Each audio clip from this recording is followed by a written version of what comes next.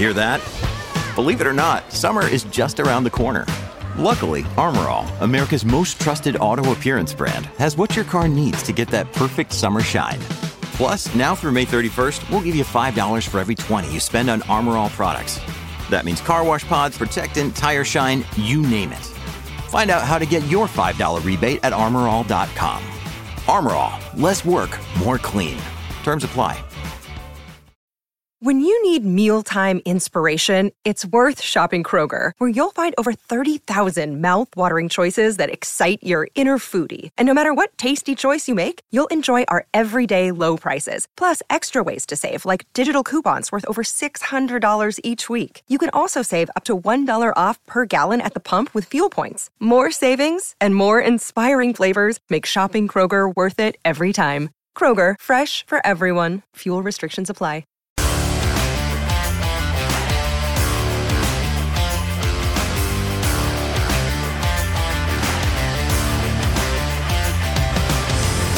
Hello and welcome back to a brand new DNF1 F1 podcast. I hope that you're all doing well and thank you as always for being here. It's great to have you along for a bit of F1 chat and discussion, and in this episode we are going to be having a little bit of a chat and a bit of a review of what went down during the pre-season test in Bahrain. That's right, with F1 not so far away now, we're going to be talking about the pre-season test that went on at the same circuit, at the Bahrain International Circuit in Sakhir, and we're going to try and see if we can unpick some of the mysteries that may have been uncovered during pre-season testing and try and gauge a bit of a understanding as to what the potential pecking order will be heading into the Bahrain Grand Prix, the season's opener, of course, which is only at the point of recording, or the point that you'll be listening to this, I hope, will be only just days away. So to join me to go over all of that and to try and see if we can figure out what this pecking order is going to be, we've got Lee Wallington joining me once again on the DNF1 panel. Lee, first things first, how are you doing, mate? Thanks for coming on as always. And what did you make of the pre-season test? Well, firstly, I'm good. Thank you for asking, Adam. I hope you are as well. The test, I just enjoyed it. See, having cars go around the track, it's like finally Formula 1 starting. But because it's only one period of testing this year compared to previous years, where there may have been 2 or 3 different times spread out in the pre-winter or pre-season testing, we've only got the one period, and it's just the week before. So we don't have to wait long before we see the first practice sessions, first qualifying, and the race. And you get all this hypothesis will be out the window in a week because we will be proven wrong.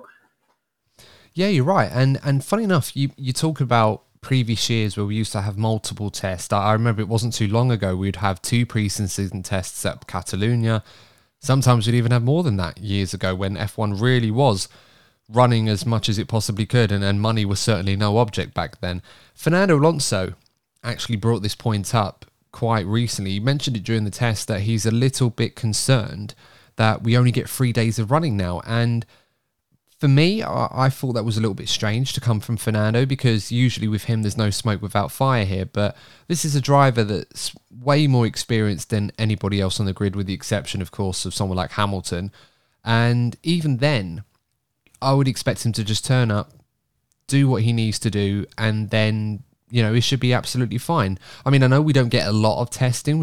Most drivers only get a day and a half. Fernando last year got, I think, 2 days worth because Lance Stroll obviously wasn't able to turn up because of his injury. But what did you make of that, Lee? Have we got to that point where preseason testing is now too short? Do the drivers and teams need more time, in your opinion, to get used to the cars before the season starts? So, firstly, I recall, I think Fernando's suggestion was to run both cars in the preseason testing. Was that? That's right. He felt that, you know, why not? You know, I mean, the cost cap stuff and everything else, and I think, you know, the FIA and F1 want to control that. But I think what Fernando was ultimately saying is that 1.5 days running is not enough. You know, you need quite a bit more than that just to get on top of these cars. Yeah. So to answer your original question, Fernando is a wily old dog, and he's got the talent, and I'm sure he would think otherwise, that he can get in the car. He's a plug-and-play driver. Give him a car, he will drive it. Some drivers don't have that ability, so some drivers would obviously love more time.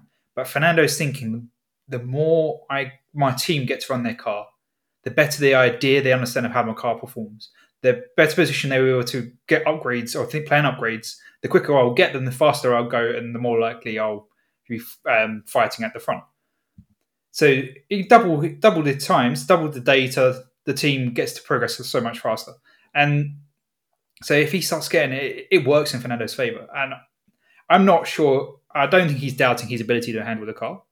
He's just thinking the long game, which is such if that is the case, is such a Fernando move that he's always thinking of these other long game scenarios, and that's just Fernando. But I'm sure some drivers would really like to have more than a day and a half in the car. Yeah, a few drivers shared those thoughts of Fernando Alonso. He certainly wasn't alone in having that opinion. I'm not sure everybody feels that they'd agree with driving in the car for 3 days straight to get ready. But of course, every ounce of preparation that they can get, which is on top of what they're already doing, is obviously going to be invaluable to them in terms of getting the car set up the right way. And, as we're coming quite closely to the season now, we are quite limited on what is able to be achieved and what the drivers and teams can do during pre-season testing. So everybody track time that they can get is absolutely priceless to them. So yeah, I totally get Fernando's point. I don't really see that changing. I just think in the current era, current cost cap that we have, I just don't see why the FIA and F1 would want the teams to have more time on track. And also, when it comes to the unpredictability factor, I think one thing that is kind of embedded in or built in as a result of having limited testing nowadays is the fact that if there is a goal for a performance gap between some teams, there's always going to be the added risk of reliability issues, or perhaps some teams not being able to fully understand how to set up the cars properly to a point where, they're not optimized. So you do get more sporadic results early on in the season, which obviously, as a fan, is good for the show. We want to see that spontaneity. We want to see a little bit of chaos. And as the season goes on, it becomes a little bit more predictable in that regard. So I don't see that changing anytime soon, but I totally see Fernando's point.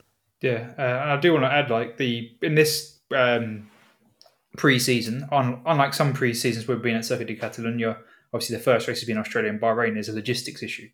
But considering the first race is in Bahrain, both cars are already there. So you're not paying for the extra freight time to get out a second car and things like that. So you could argue against that. But another thing which the teams always moan about, in my opinion, they always moan about, but in my opinion, is they don't have enough track time for their reserve drivers or the testing drivers. If they did 3 days, 2 cars, you get your reserve driver, test driver, and you get some pre-season testing, get them some exposure off a race weekend. And I think that's good for the driver development. So I do think there is a case for it, but I agree with you. I don't think anything will change. Well, ultimately what you end up with is extended practice sessions, and they've had 3 days of running on this circuit already, and they're going to be doing some more running there later this week before we eventually get to that first race on Saturday. And at that point, you've had so much track time and test time, it's almost a case of, well, you guys surely know what to run your cars on at this circuit. There's not much more that we can do for you. I like the idea of running reserve drivers, forcing the teams to having to do that in a manner where they're not just chucking them in for the sake of complying with the regulations. They're actually embedding these guys into these cars, because right now we have a very stacked grid and it's quite hard to see where the next star is going to come from. I mean, we know roughly where it's probably going to be, but they're all currently in F2 right now. They're not actually involved with an F1 team, so to speak, in that capacity. But anyway, look, we're getting sidetracked. Yeah. The talk of testing, Lee, the first thing that everybody was very, very keen to find out was what the Red Bull was going to look like. Now, we saw the RB20 at the launch. We saw a spec version of it. And at the time, we were all gasping and sighing and ahhing and anything that you can, describe, anything you can say to describe something that's amazing going on here. And we all thought, does this car have side pods or not? And at the time, it looked like it wasn't going to have them. But we can finally say, and confirmly, the Red Bull RB20 does in fact have side pods, albeit very, very small inlets on them. They're literally letterbox holes, those inlets on the Red Bull, but it does have side pods. So it's not quite a carbon copy to a certain degree of the previous Mercedes over the last few years. Yeah, because their letterbox is horizontal, obviously, where the Mercedes one of previous years was vertical. So it's slightly different orientation, but yeah, it is a very well sculptured car. Is the only way you could describe it. Yeah, and I think a lot of people are going to be very interested about the cooling of this car. And also on top of that, I think after having seen it, a lot of us were probably hoping that it wasn't going to be very reliable. And that even if the car is fast and they might have cracked it in terms of going down that route, it may not necessarily produce a very quick car, or reliable car, I should say. That being said, of course, I think they did the third most laps during pre-season testing. I think only Haas and Ferrari did more laps than them.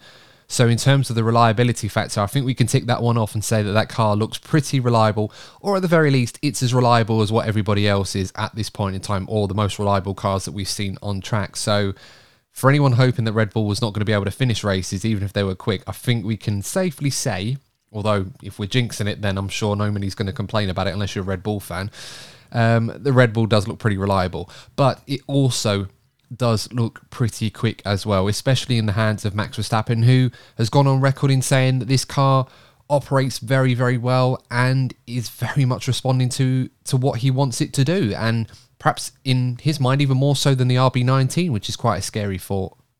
Yeah, it's the RB19 was a car that was perfect for Max, and the way Max has described it with a lot of adjectives and superlatives it sounds even better for Max than last year, which is, yeah, it's quite scary, but it's also be really interesting to see what Max can do with such a piece of machinery that he feels works for him even more. Yeah, absolutely. I mean, the fear is from a lot of F1 fans that the Red Bull, at the very least, are going to have a similar margin to what they enjoyed last season. Some people think they may have increased the gap even more so, which seems mind-boggling considering how dominant that they were in previous seasons. Where's your head at with this one, Lee? I mean, we've seen the Red Bull over 1 lap pace. I think they set the 4th fastest time of all with Sergio Perez on day 2, albeit on the C3 tyres, which I think everybody's kind of saying it's about a 6-tenth delta between that and a C4 tyre. So if you take that into account, it's pretty much on par with what Carlos Sainz did as well, which eventually was the fastest time of all. The long run pace was obviously quite ominous, especially for Max Verstappen. Perez was a little bit more concerning compared to the competition, but overall, how do you sum up the test for Red Bull? Do you think that they did exactly what they needed to, or are you expecting more to come from them? For Red Bull, I think it was a very positive test. Obviously, they didn't really have any reliability issues. There was obviously a couple of concerns when Sergio was in the car, where he picked up pieces of damage. I can't remember what from, but I know he picked up a piece of damage or something, and parts had to be changed. But I think it was a very positive test. You already said the reliability. Obviously, the concept has changed compared to last year. So there's always that fear of especially the cooling aspect, because it's the biggest change. It doesn't work. And Bahrain's hot. Obviously, race conditions are very different to testing conditions. But I'm sure they'd be relieved they didn't have any reliability issues in a hot country for the testing. So I think they'd be very pleased, but I do think there's more to come from Red Bull. I don't think there's any time through testing that Red Bull were pushing the car to the limit. Even on Max's runs, I'm sure he was still within himself, and it comes to, I'm sure he'd be probably a second faster or so come qualifying next weekend. But with Red Bull, I do want to add the caveat that one of their strengths last year wasn't qualifying. It was their unbelievable race pace. And that's probably a strength they will carry into this year. Yeah, a lot of people doing the analysis over the 1 lap pace at this point in time, adjusting for fuels and tyres and everything else. They're kind of forecasting Red Bull's advantage to be around 0.4 of a second to the chasing pack, which obviously is a huge margin. But in the race pace, as impressive as that is, they didn't exactly, in my opinion, I don't think they blew anybody away. I think they still look very, very good. And clearly the class of the field, let's not mistake this. But I think we can, if we can, from what we've seen in testing, I think we can give some assurance to some fans that might be worried that they were going to absolutely run away and be a second faster than everyone else. I would say at this point in time, it's probably unlikely that Red Bull are going to be a second a lap faster than everyone else, despite the fears. I think it was Mercedes that mentioned that, and 1 or 2 other people might have feared that, but I'd be very surprised if they were a second a lap faster than everybody else. Yeah, I don't think they're I don't think they'll be a second lap faster. Obviously, I think it's clear Red Bull will have an advantage, but I don't. I think it'll be smaller than expected. Yeah, absolutely. In terms of Sergio Perez, I think this is a much more important test and a very important season for him than it would be for Max Verstappen. We knew what Max was going to do, just come out, do his job. He's happy with the car. That's an ominous sign in itself. But for Perez, didn't look too bad. I think it's fair to say in testing, he didn't really have any major issues. I know on the first day, he was fighting the car a little bit, but that was to be expected. The track certainly wasn't ramping up to the way it was on day 2 or 3. But overall, what did you make of him, Lee? Do you think it's a good foundation for what he needs to produce this season? It is a very good foundation for Sergio. Obviously, hopefully he's had the winter to reset, and he come back and have another go for this year. But one of the things that we know with Sergio is he's a good driver, but against the Max machine, it gets in his head. And if the other teams are closer, Sergio needs to keep his mind in the game, because if the teams are coming from him, he could easily find himself behind the chasing pack, which obviously we'll get to. But it's very important that Sergio goes into the start of the season with the confidence, and hopefully he maintains his confidence throughout the season. Very much so. Looking behind Red Bull, and the question was, if Red Bull are going to be looking in their mirrors at anybody this season, what car was it going to be? Based on what we saw in pre-season testing, and again, we have to put the obvious caveat, it's only testing. We won't know the true performance of everybody until the Bahrain Grand Prix comes around next weekend. But it looks very likely at this point in time, based on what we saw in testing, that of the chasing pack, it looks like it's going to be the red car that is going to be the most likely to be challenging him at this point in time. Ferrari, to the surprise of a fair amount of people that looked at their car launch and felt a little underwhelmed at what they had produced with the SF24, it looks like Ferrari have got a very tidy race car. Yeah, it's a classic example of looks can be deceiving. What Ferrari have changed from last year, it looks exactly the same, but it's obviously performing better. There was no sign of bottoming like there was a couple of races last year. So it looks a solid step which they can obviously build through the year. But in the hands of both drivers, they both looked comfortable in the car. They didn't really say about struggling with the car. It's solid. Look at some of the corners, it seems to be very solid in entry and exit. And I think it's a very solid base car that they can obviously develop throughout the year. Yeah, it looks that way. And that they set the fastest time in testing. Carlos Sainz on day 2 with a only driver to do a lap in a sub 130 lap on the C4 tyres. We know Ferrari, on average, they tend to run a similar level of power and fuel to what Red Bull do. So you've got yourself, based on previous year's experience, a relatively decent measuring stick to compare the two with. And as we already established, the 1 lap pace, it does look like Red Bull have an advantage on Ferrari, or at least the fastest driver, Max Verstappen, has an advantage over Ferrari's fastest driver over 1 lap, which is Charles Leclerc, who ultimately is probably the fastest driver over 1 lap as well. So that's obviously another factor you have to play into it. But it's the race pace that Ferrari were producing, particularly on days 2 and 3, which really started to raise through eyebrows amongst the paddock and got a lot of people thinking that Ferrari do look like the best of the rest. Now, it's not a comfortable margin, but based on what we've seen so far, it looks like Ferrari, as you mentioned, Lee, looks can be deceiving here. They look like they've managed to eliminate the majority of the weaknesses that held back the SF23, and the drivers seemed very, very happy with it. I don't think Charles Leclerc and Carlos Sainz probably could have asked for a better pre-season test. Yeah, it was a very solid test for Ferrari. Obviously, you can't get much wrong in testing from an operational point of view. Obviously, there's reliability. But the three of us, we all make a joke about Ferrari and their reliability and what can they mess up. But it's a good start to the season. Ferrari haven't messed up yet. Yeah, I mean, they won the car launches with the best looking car, in my opinion.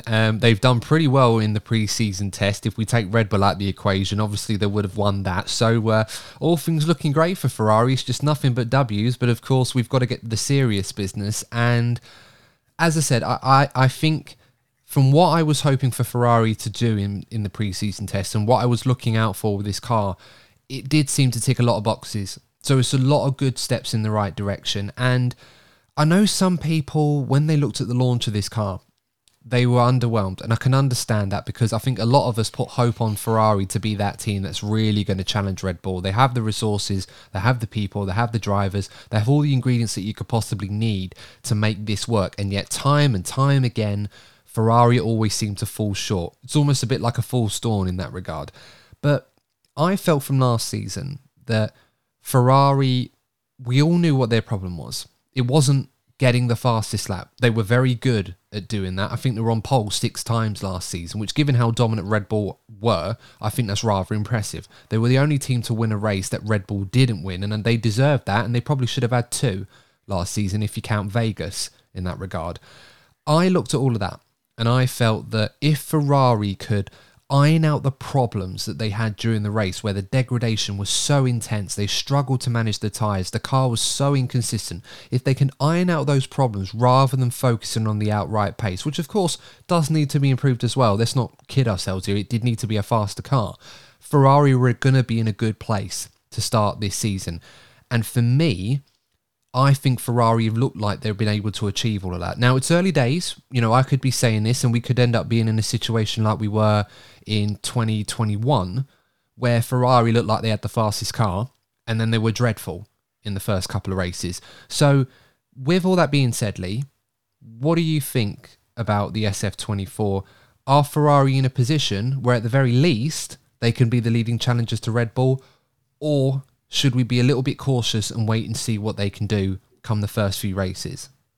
I would always be on the cautious side and say that we should wait and see what happens in the first few races. But they've got a very good chance of being the lead of the chasing pack. And I really wouldn't be surprised if Charles is up there in qualifying, taking a fight to Max in the first weekend. Of course.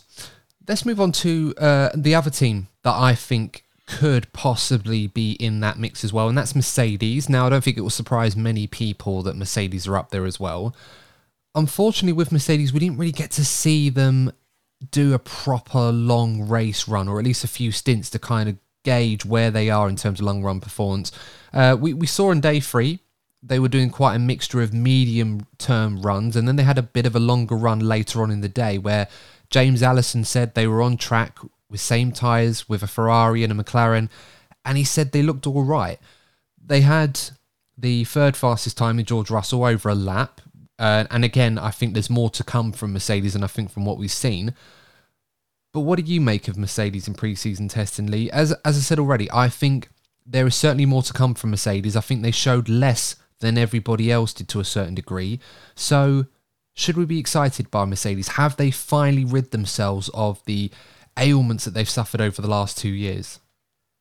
So, firstly, on their testing, for me, it felt very much like a Mercedes test session from their dominant years.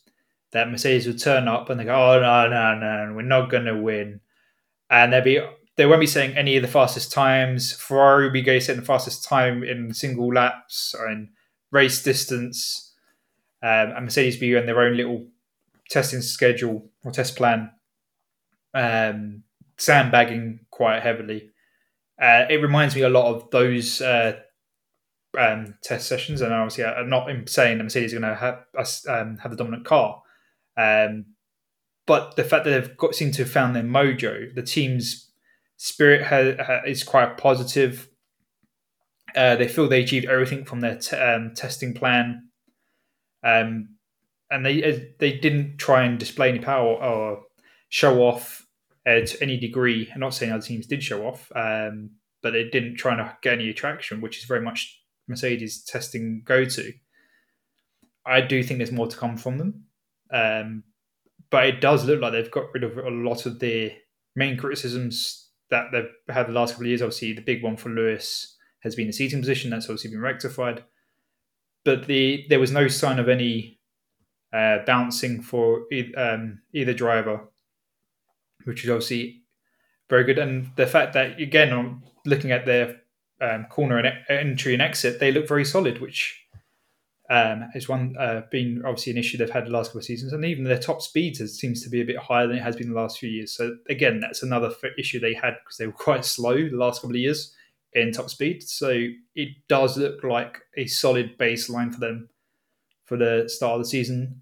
And we all know Mercedes are very good at in-season development, so they just need to have a solid car, and they obviously develop quite heavily through the season. Absolutely, and they did a lot of laps as well. It was a good test for Mercedes. I think, when everybody's kind of trying to do their pecking orders, and I think I'm probably guilty of this as well, is that we do tend to look at the long run performance. And when a team like Mercedes doesn't produce many long runs, it's quite difficult to gauge exactly where they are.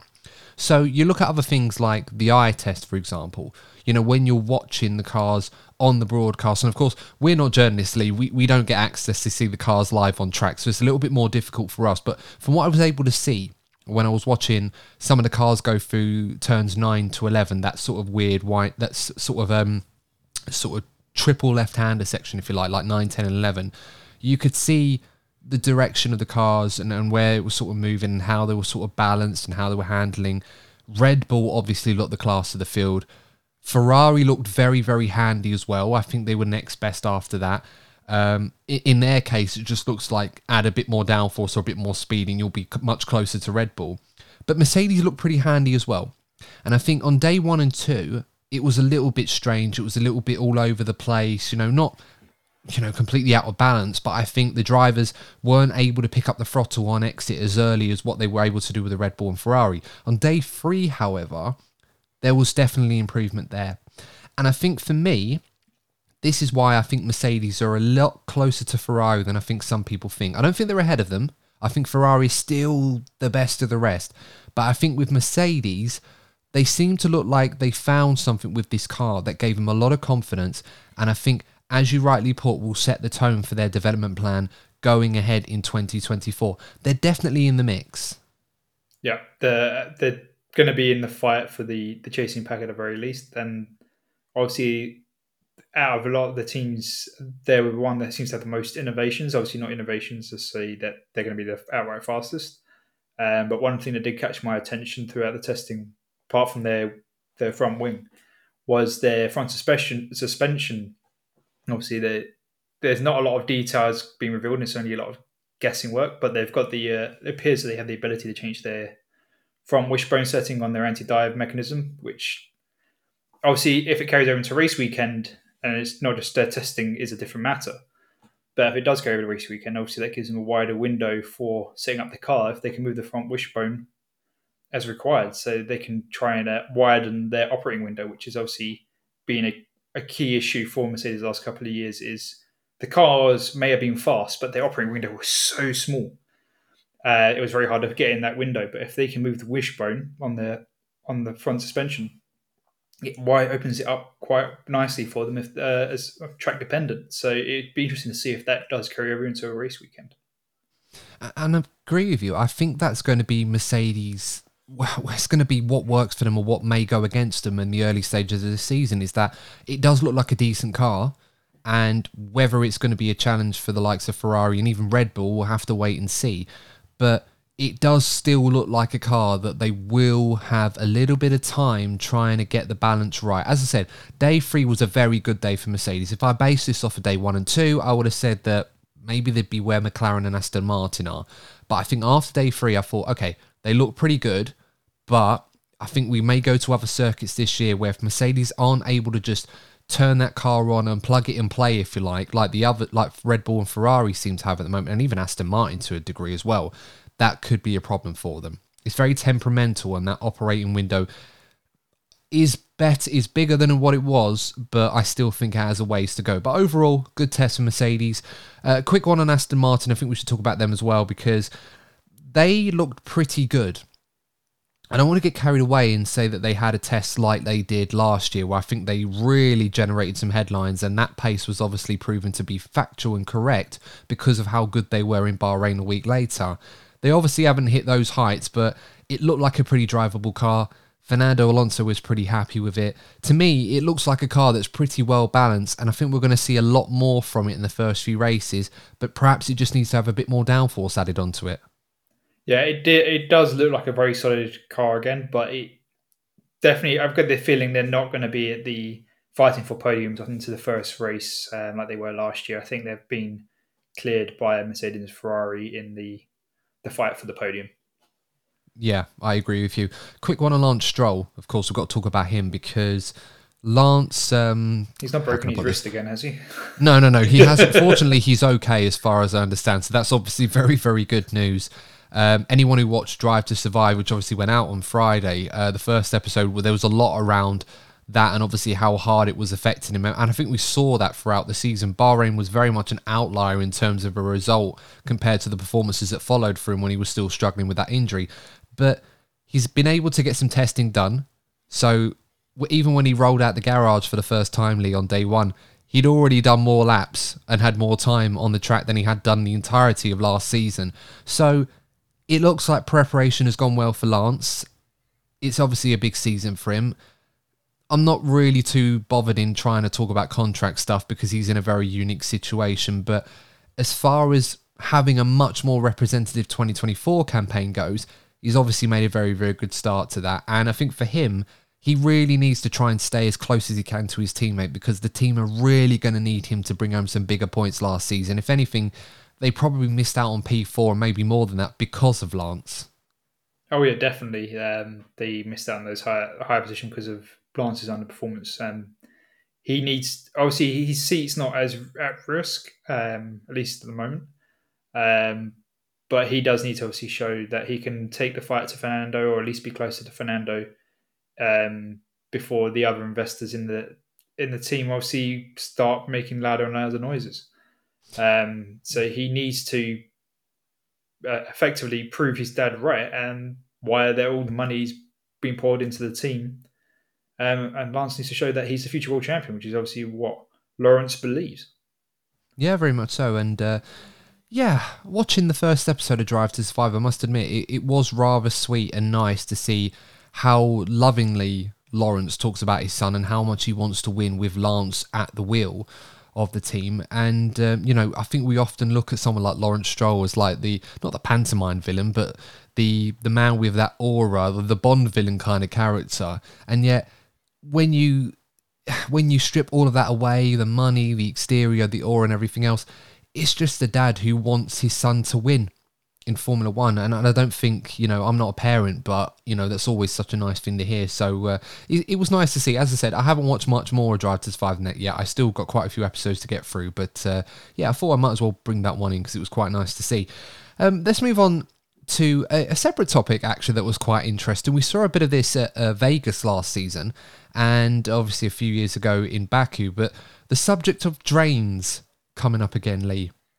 Quite concerning because going towards, turn 11, turn 12, we had Lewis Hamilton drive over it on the entry curb on the outside of the corner. And then obviously Charles Leclerc drove over it with his Ferrari to really flare that up. And on two occasions, actually, did it bring out a red flag, and we had to have the days, not extended, but we had to have the morning and afternoon session kind of overlap with each other as a result. Is that something that could potentially be a big concern for the teams and the FIA, given the fact that we're going to the same venue in a few days' time for the first Grand Prix of the season? Yeah, firstly, I think it's really embarrassing for the sport that what happened in Vegas, and they're having the same issue in just testing.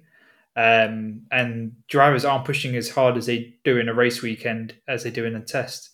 So you can only imagine if they get this issue in testing, how likely it will be to happen again in a race weekend, which is probably quite high.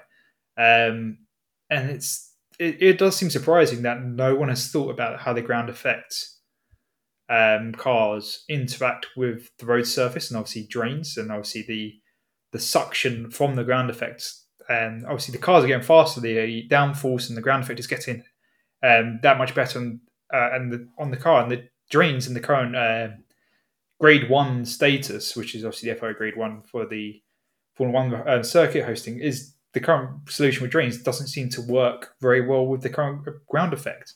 So they really need to revise that from a safety standards. I mean, you just have to think how close we came last year. The drain lid has to come up just a bit earlier and you're hitting a driver. And we don't want a fatality from this. So they really need to make a permanent solution across all venues. Obviously, I think reading for Bahrain for next weekend, they're filling in all the drains with concrete and painting them over. But is that a permanent solution? Maybe, but they need to implement it across the entire venues because we can't have a risk like that on the drivers. It's just really not acceptable. I think what I want to know is why is it always the Ferrari that's putting these drains out? They're just going the fastest. Well, I mean, I'd like to think that, but clearly there's a car that's faster than the Ferrari at the moment. I'm thinking, why is it then never them? Why is it always the red car that's pulling these drains up out of the ground? Someone tell me, because it's an unfortunate coincidence, but yeah, I agree. It's something that has to be addressed. As I said, people can say this is what preseason testing is for, but we're here to test the cars, not the circuit. So hopefully they've been able to rectify that issue and we shouldn't have any repeat occurrences during the Grand Prix weekend coming up very, very soon. Let's move on to another team I want to talk about, because this was a team that I think was quite hyped up over the winter break. Rightly so, because they had a lot of good things going for it on the tail end of 2023. Heading into 2024, it was going to be a big winter for them. The launch itself was okay, but there were some signs for concern based on what we had heard from them. And then heading into testing, I think it's fair to say that McLaren, despite the hype and despite the hope that a lot of people had been putting onto them, probably didn't deliver what they were hoping to do in pre-season testing. I think they came away with more questions than answers. I mean, there's no doubt the car is good. It looks quick. The long run pace is pretty decent. But I think they're probably a bit concerned that they've not made the gains perhaps they would have liked to have done. Yeah, it was a bit of an underwhelming test for McLaren. Obviously, there's the whole thing that they didn't get the innovations on the car that they wanted. There's a bit of a negative feel coming out of the team over the test session compared to the positivity that they had in the winter. Not that they're saying the car's bad, it's just not performed what they expected. I think there's a part of it they don't really understand the car as well as they did last season's car. Obviously, all teams understand last season's car better. But the upgrades that they put and they kept bringing through last year, they understood the whole process, but they seem a bit lost at the moment. And I think they've got just a bit of head scratching to figure out what's not quite working, or it's again wait until the innovations that they're working on come in a first upgrade later in the season that gets the car to where they wanted it to be, that they couldn't bring for launch spec. So I think maybe another underwhelming start to the season for McLaren. Yeah, I mean, McLaren did the second fewest laps of the test. They had a few problems early on which did set them back. Do you think perhaps the fact that they did quite a fewer number of laps than some of their rivals would be a concern for them, Lee? Or do you think, you know what, they did over 300 laps, that's decent enough? I mean, they only did less than 100 laps on day 2 and they only just missed that. So, I mean, it's not like it's a disaster, is it? But McLaren, at this point in time, and if you talk to Lando Norris, Zach Brown, Oscar Piastri, they all pretty much said the same thing, and that was they're not quite where they want to be yet. They're still a long way off Red Bull and a long way off Ferrari. Yeah, obviously more laps is always better, but I don't think it was a terrible test session. I just think they're just waiting on their first upgrades of the season.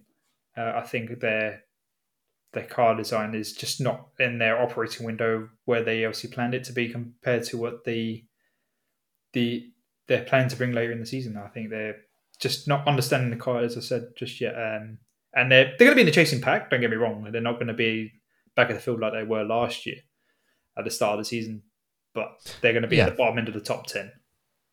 Yeah, I think pace-wise, they look like they're in that mix. I think, you know, that they're not exactly fallen away or anything like that. I mean, look, they're in a much better position relatively to the competition than they were 12 months ago. Yeah. So that's good news. I think in a weird way, their launch kind of made us feel that there was a lot more to come from them. And perhaps because of that, we may have felt that, McLaren have under-delivered a bit here because it looked like they promised us a lot and actually it wasn't really as much as we'd hoped it would be. But as we said already, last year their development was absolutely crazy.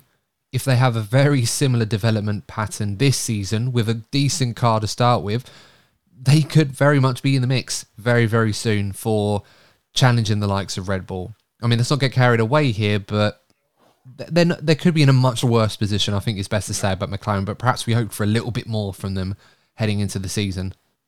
Oh yeah, I mean, if you said to Zach Brown or Lando or Oscar, would you rather be fighting in the top 10 or the back of the field they were last season? I think they'd take fighting in the top 10. So out No, of the choice of the absolutely. two, so it wasn't terrible, but obviously, yeah, it's the hype may have obviously led to a disappointment in itself. Exactly. And look, you might be listening to this right now and thinking, how do we know what the pecking order is going to be? I mean, for all we know, McLaren could be the best of the rest and Ferrari could be absolutely muddied and Wouldn't Mercedes that are be a nowhere. surprise? Maybe. I mean, I wouldn't be surprised, no. But you got to go. I think Rachel Brooks from Sky F1 put it best, and that's you got to be mindful and watch the body language of the drivers. You know, not just what they say, but how they say it. And those that do look in good shape are quite glowing about their prospects, whereas those that are not in the best shape are much more reserved. McLaren was very much in the latter camp in terms of judging their own prospects, and I think there was a bit of concern on their face that perhaps they hoped they would have been in a much stronger position than they're currently in. But again, early days. This could all completely go up on its head in a few days' time. Looking at the second half of the field, Lee, I don't want to go into too much depth on each team because I know we're going to run out of time at this point. But looking through the field, you've got RB, look quite decent. I think it's fair to say about them, even though there's a lot of synergy there with Red Bull, within the regulations, of course, we must stress, nothing that they've done so far, despite Zach Brown constantly lobbying the FIA to do something about this, nothing they've done so far is in breach of the regulations. It's certainly not a Red Bull clone. You know, I think we have to be upfront about that right now. It's not a Red Bull 2 car or anything like that. But they look quite decent. Williams... going on Williams, actually, I think we should talk about Williams. I'm not going to lie, Lee. It looks okay. They brought their new car out. We saw it in all its glory. But as I suspected and as I feared, the fact that we didn't see the new car at the launch suggested to me that it might be a little bit behind. And I think that's kind of the impression we got from Williams. They were a bit slow to get going. Day 2 and 3 was obviously a lot better. But... yeah, they did the fewest laps of everybody, and for me, I think that's just down to the fact that perhaps they're not as prepared as they would have liked to have been. Yeah, I think that they're probably the least prepared team right now. Obviously, they left the cars as late as possible for maximising their development time. But that new steering wheel, hey, they got a screen finally. Yeah, they got rid of it. I think that is certainly a newsworthy point to talk about. Williams have finally got rid of the bolted-on dashboard that they had, which was separate from the wheel. That's now a part of it. I think that's the first thing James Vowles wanted to change as soon as he got there. And I'm not going to lie, I'm not going to miss that steering wheel at all because it was definitely 2014, 2015. It was cool, but it's not cool anymore. It's 2024. They've gone a much more conventional style. I'm just looking at pictures of it now. It looks a little bit like the Ferrari steering wheel to a degree, but with more triangular base at the bottom. Looks a lot better. It's much more in the 2020s, if you like, than the 2010s. Yeah, Alex and Logan now play Tetris while they're driving like all the other drivers do. So they've been missing out now. I think Alex probably could. I don't think Logan will have the opportunity to do that, quite frankly. He needs to focus on the job at hand. But it's going to be a big season ahead for both drivers. Alex, we know what we're going to come to expect from him. He's definitely going to be the driving force for Williams, but this is a big season for Logan, and I think James Vowles put it quite bluntly that, you know, last year was a learning experience, but he's really got to, you know, really rise to that steep learning curve, and he can't afford to, you know, have a dull hit kind of underperform like he did last year. Oh, very much so. I mean, personally, I don't think he did enough to deserve his seat this season. But the fact he is here and he has to step up, or he's not going to have a second chance if he doesn't deliver this year. It's especially with the Mercedes.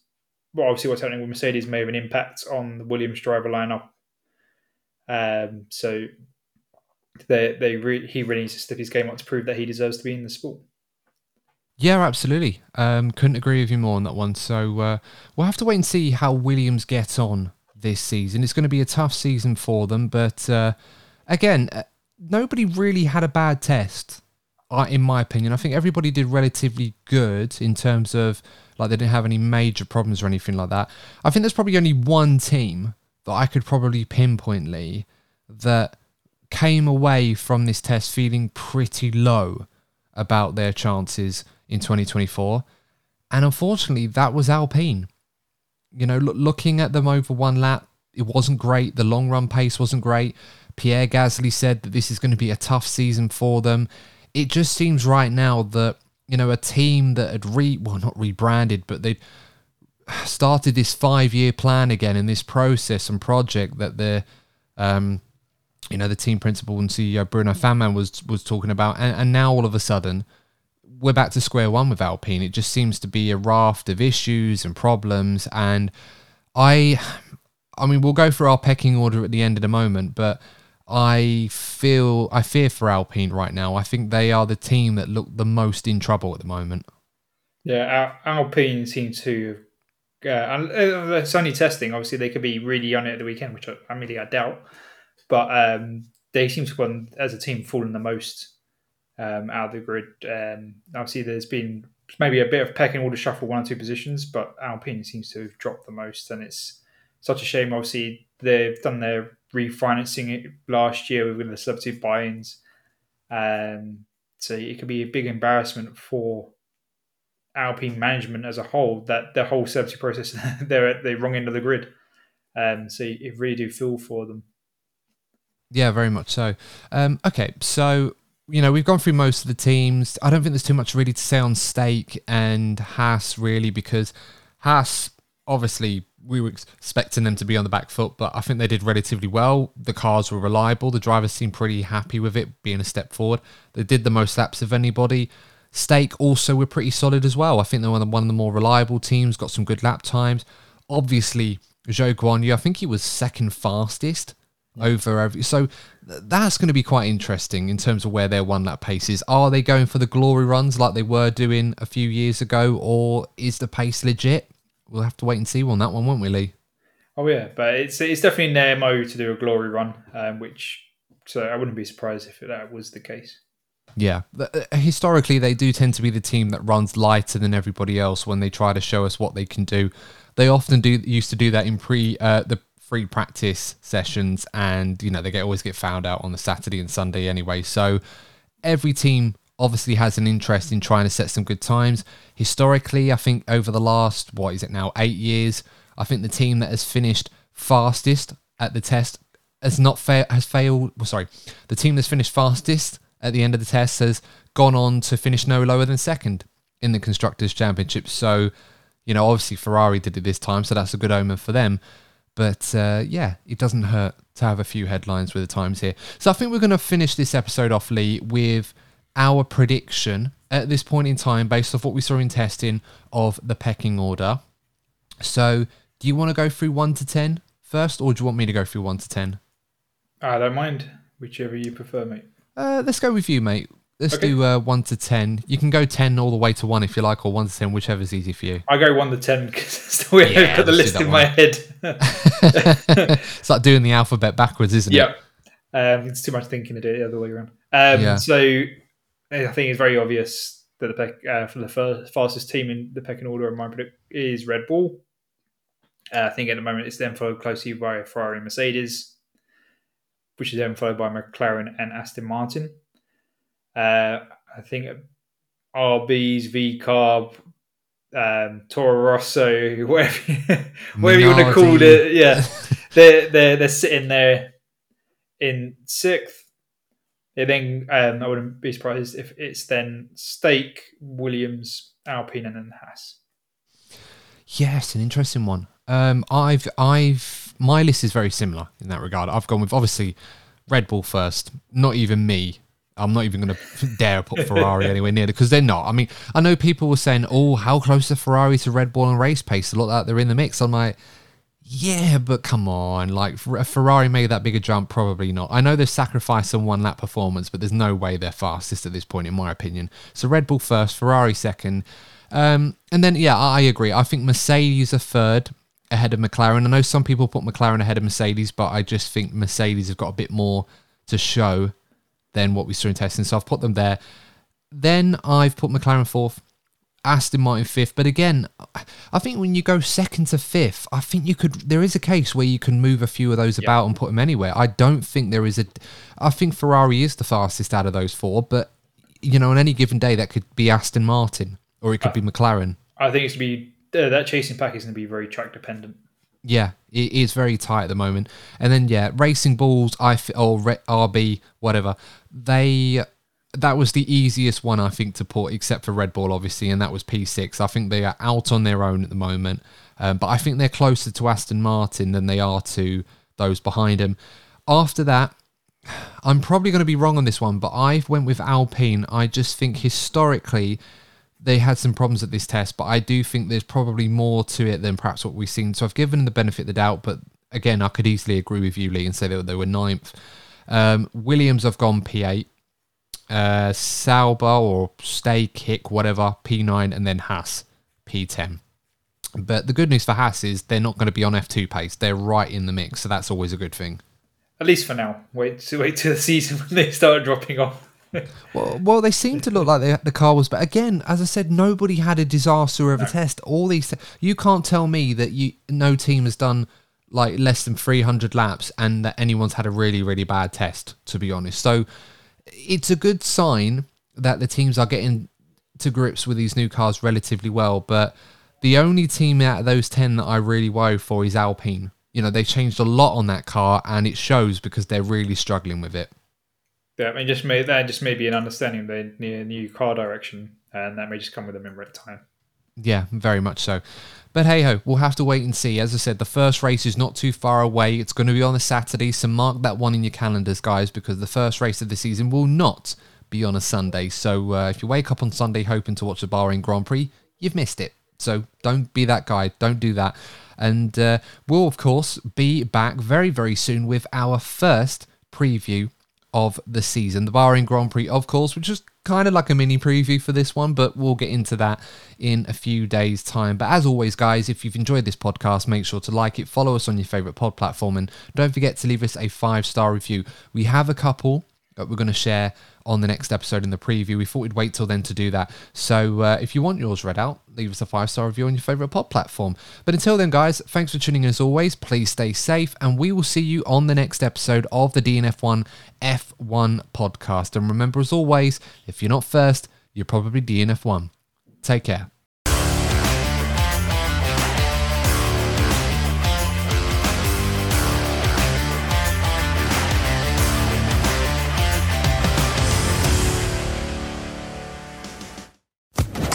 Social Podcast Network.